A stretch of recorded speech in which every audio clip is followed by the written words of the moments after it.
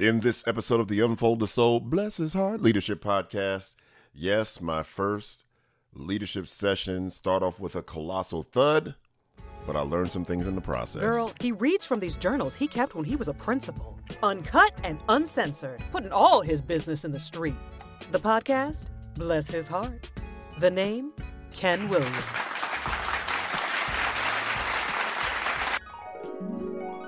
All right, welcome back to the podcast. You know, it's a rare occasion when I don't jump right into the content, but it's important to set a little bit of context. So if you listen to last week's episode, The Discipline of Vision, you went on a journey with me on a day from hell, which left me asking, why am I bothering to engage in leadership workshops? Well, this day was made up of two different entries. Today's passage comes from that same day, just hours later, but I'm treating it like two different episodes. So this is my reflection after my first leadership workshop on the same afternoon as that day from hell when I'm questioning, why am I doing leadership workshops? So here we go. Well, I'm in a reflective mood right now. It's 6:20 p.m. I just facilitated my first session and mentally I'm drained. Though it was unnerving to start with all the silence, it turned into a nice forum for questions, answers, and discussions. It took a few minutes to get the awkwardness out of the way of being new, of this being new. But after a few minutes, some great questions were asked, and man, I enjoyed answering them. They wrote some great reflections and thoughts on what topics they'd like to see covered in future sessions. And after the start of this day, I'm really glad that we had the leadership session after all. It served as food for the heart, food for the soul, and food for my head.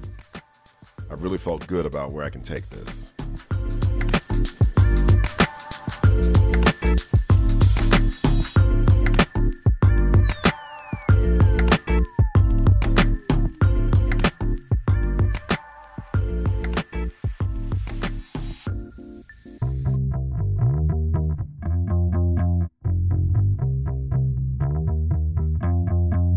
Hey, you're thinking about starting a podcast? There is no better time than now. So I look back on this day and I feel a sense of pride. I just submitted a book to be reviewed by some peers, and then it'll go to editing, and then it's going to be published in the summer of 2021. And one of the principles in the book is around consistency, and the way I just define that is momentum over mood rings, right? Momentum over mood rings. And that's what I've named this episode, because my mood ring, whatever the funky color is, whatever the color is that makes you feel like busting somebody upside the damn head, whatever mood ring color makes you want to hit a button and have the floor fall out from under certain folk. You don't want them hurt. You can fall on a mattress, but you got to get the hell out of here. Whatever that button is, whatever that color of your ring is, my ring was 3 shades of that color that day. I was in a bad, funky ass mood. I didn't want to see people. I didn't. And, you know, my ego was involved because I didn't think anybody deserved my investment in trying to make this leadership workshop work. Not after a day like that, you know? But right after school, I put my ego aside, became outcomes focused, and we got into leadership. Last week's episode was entitled The Discipline of Vision, and I'm glad I had the discipline to stick with my vision for creating leadership at this school, because that is a challenge. So I'm going to get to that first. One of the reasons I feel proud that I continued and persisted through and did the leadership workshop is because my experience working with schools like that school, leading schools like that school, being a part of schools like that school, is that there's very little vision going on most of the time. I mean, there are exceptions. I think about Principal Anissa Baker Busby down in Warner Robins at her school, and the name of the school escapes me at this moment. But they were that school at one time, and from day one, she helped facilitate a shared vision that was and is ambitious, audacious, and serves as a mental anchor, a spiritual anchor when they're catching hell. But she's too rare, and it bothers me that she's too rare. It bothers me that her name pops it in my head. There should be so many names that pop into my head I can't keep them straight, but there aren't. And districts aren't much better. They usually treat those schools like that school with a very heavy authoritarian top-down approach, and so you get tons of compliance, tons of oversight, tons of supervision, and it chokes out opportunities for teachers and leaders and staff to be involved and to have some input on how things are going and engage in changing the narrative. It's really rare. So I'm really proud that I went through with the leadership workshop, because this was an example of not me talking at them the whole time. I wanted their input. I wanted to grow them and develop them. And you don't find that at schools that wake up and they're the lowest performing school in the district with no close second. So I'm proud of that. I also think that contributed to some of why it was so quiet, because my teaser from last week was that my leadership session started off with a rousing thud, and they did.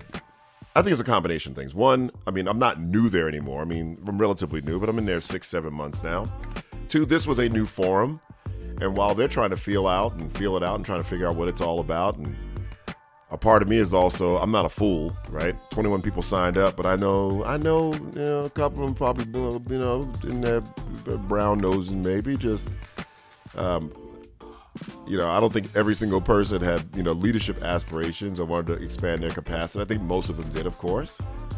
And I'm sure they wanted the same thing about me. I'm sure a couple of them were there, maybe they thought it was a, way to score some points. I can't say that I wouldn't have thought that way early in my career, when you're trying to figure out, how things go and how the culture works.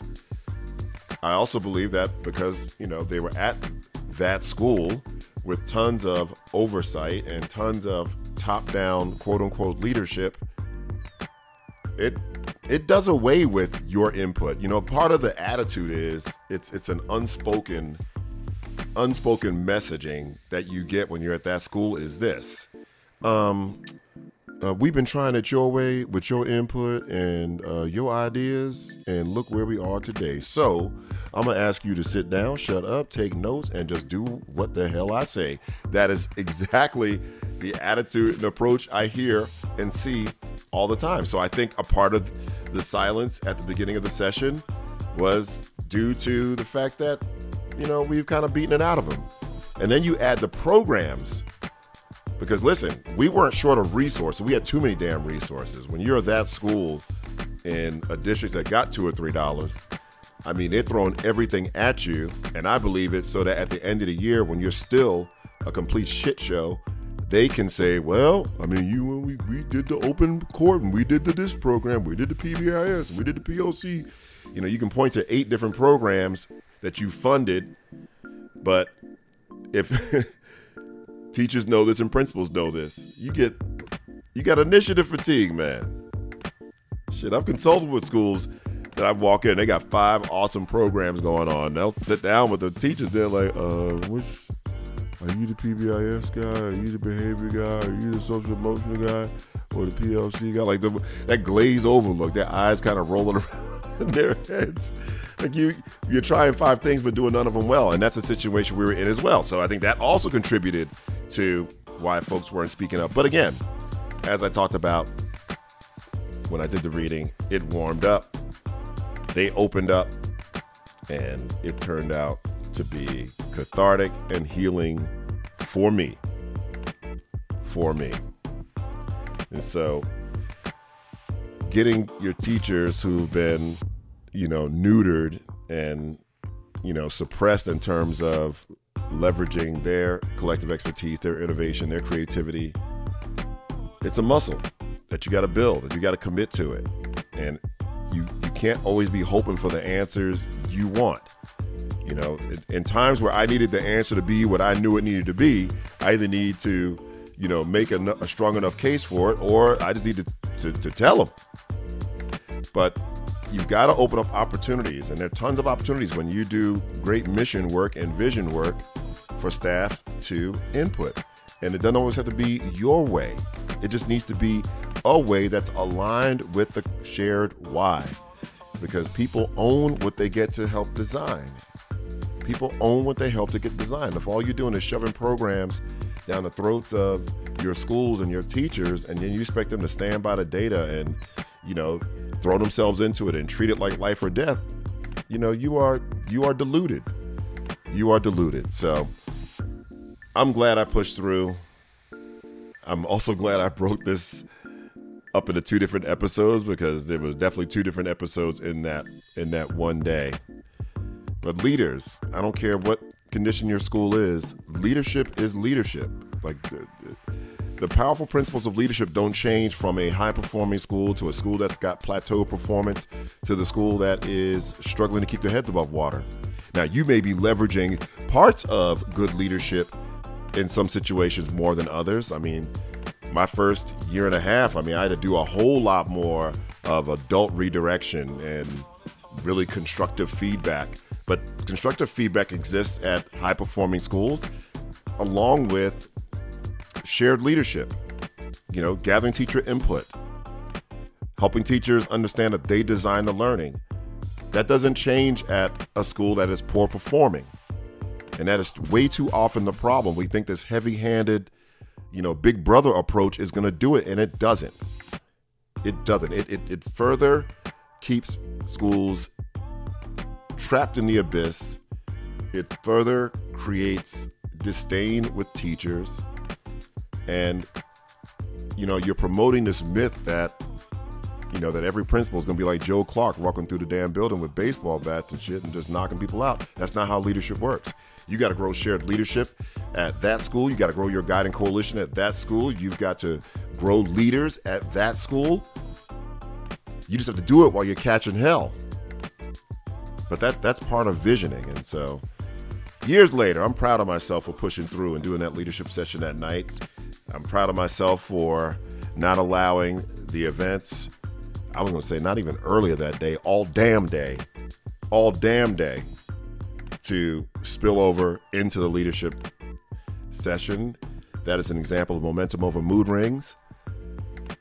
And again, a little teaser there. I'm writing a book. I'm very excited. Sent it out to my beta readers last night, baby.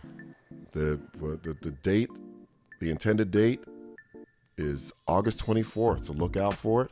The working title is No Passive Path to Equity: Teaching with the Ruthless Mindset.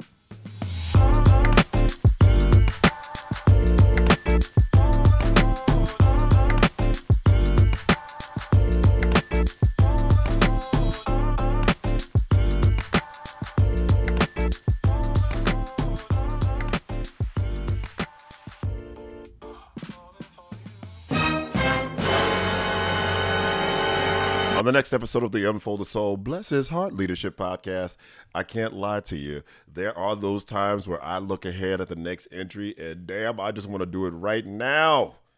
I don't even have a name for it. I'm telling you, a staff member stepped to me. I'm not afraid to tell you, sometimes my ego got in the way sometimes. And sometimes I think it was a good thing. So, ooh, goodness, this one had me laughing out loud. Walked into my office with email in hand, ready to call a brother out. Oh, my goodness. All my bald head hairs stood up on the back of my neck. And I don't have any hairs on the back of my neck, so that should tell you something about next week's episode. Be here, baby. Be here for that buttery baritone. We about to bring it. Start with the crown.